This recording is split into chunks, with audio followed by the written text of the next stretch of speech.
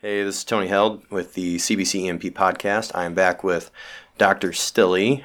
We are having a short conversation about IO access in the field, and I think I sparked him. He has some info that he would like to share with you about EZ-IO access pre-hospital.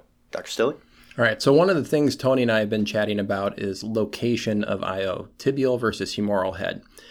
I am a huge proponent of humeral head when it's appropriate. So the same caveats of no injuries, no cellulitis, can access it, that kind of stuff. But a couple of the reasons why I really like the humeral head versus tibial, one is flow rate. So you have a much higher rate of flow in the humeral head. EZ-IO advertises about 7 liters an hour in the humeral head versus 2 liters an hour in the tibia, even on a pressure bag. That's due to some more marrow space in the humeral head. You have a wider area of absorption, so you can just absorb more. Another reason, in cardiac arrest, you have much higher flow rates to the heart, so it gets to the heart and then distributed in the body much faster from the humeral head. That's because it's closer, and then there's more blood flow in cardiac arrest to the humeral head than the tibia, just because of location. The body really clamps down on peripheral vascular flow, so you just don't get much blood flow down to the tibia, so you don't get much blood flow back. It takes about 2 minutes to get blood flow from the tibia back up to the heart. Humeral head, even in cardiac arrest, you're on the order of 5, 10, maybe 15 seconds at the most. So if you give a drug in cardiac arrest and you give it in the tibia, it's 2 minutes before it's having any effect. It's probably pretty dilute by the time it is having any effect anyway. Another thing to think about is backwalling. So that is a big problem in the tibia, to backwall the IO and actually go back out the other side. And think about the size of the humeral head versus the tibia. So the tibia is actually where we're going, is a fairly narrow space.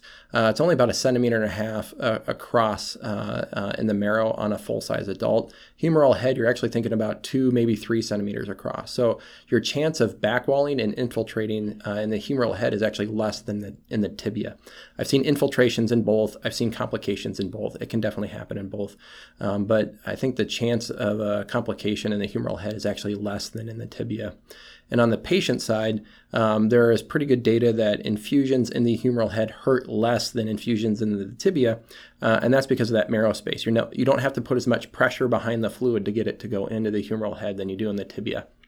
There's actually a good video of EZ-IO. They drilled their medical director for EZ-IO in the shoulder and then infused fluid in the humeral head. And he said it hurt more for the drilling than it did for the infusion.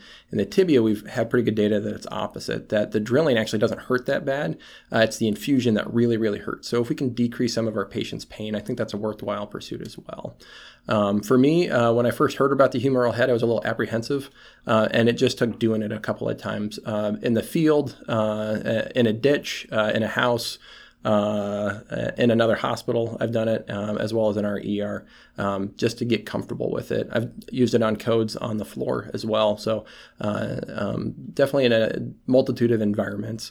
I've been able to drill people in the shoulder, and I've been using tibial for years, so pretty comfortable with that. But I really think that the humeral head gives us a few more options than tibial for patient care application. Do you still anesthetize your humeral IOs in your conscious patients with lidocaine? I would. I think that's still beneficial to do, so I think you can still push them through, and it'll be better, but you're not going to need it as much. If the patient's really apprehensive, I still have a low barrier to go tibial in awake patients, just they don't like looking at it. That's okay. But in a code or a really sick patient, just the rate of access that you get from humeral head is so much better. I think it's worth it. Now, speaking back to complications, something that I found very interesting was that in Australia, they have the exact opposite experience that American medicine has in complication rates. So we view tibial IO pre-hospitally as very easy, very low complication rate. Humeral head is so much harder. And really, I think that goes back to how little we are trained in standard pre-hospital paramedic programs in humeral IO access. Australia actually finds that they have less complications, less pain, less provider errors with humeral IO, and I think that's because of all the things that you mentioned before, such as backwalling. Something else that I wanted to ask you about was sternal IO. do you see a future for us in the pre-hospital realm using sternal with new products coming on the market like the Fast Responder, kind of a less gruesome looking fast one? I think that's applicable with the right equipment. I don't know if it's necessarily going to be a need in civilian pre-hospital care. We definitely think it's a need in military care because of the rate of blast injuries taking all 4 limbs out of the picture for IO access. And that's a good use for sternal IO. Otherwise, not really. It does have a higher complication rate, at least in the older devices that were intended for the sternum.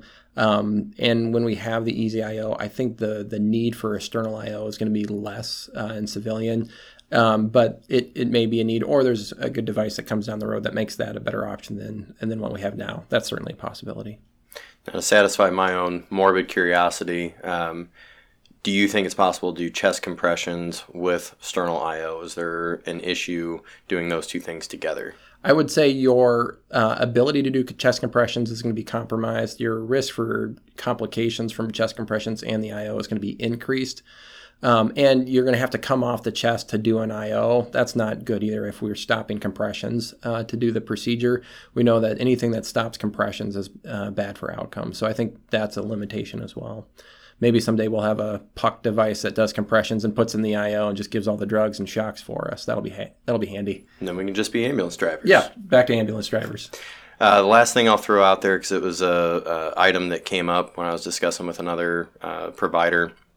When I went through training, I was actually lied to. I was told that tibial IO infusion speed was 45 seconds to the heart, and that's been proven in cadaver labs to not be the case.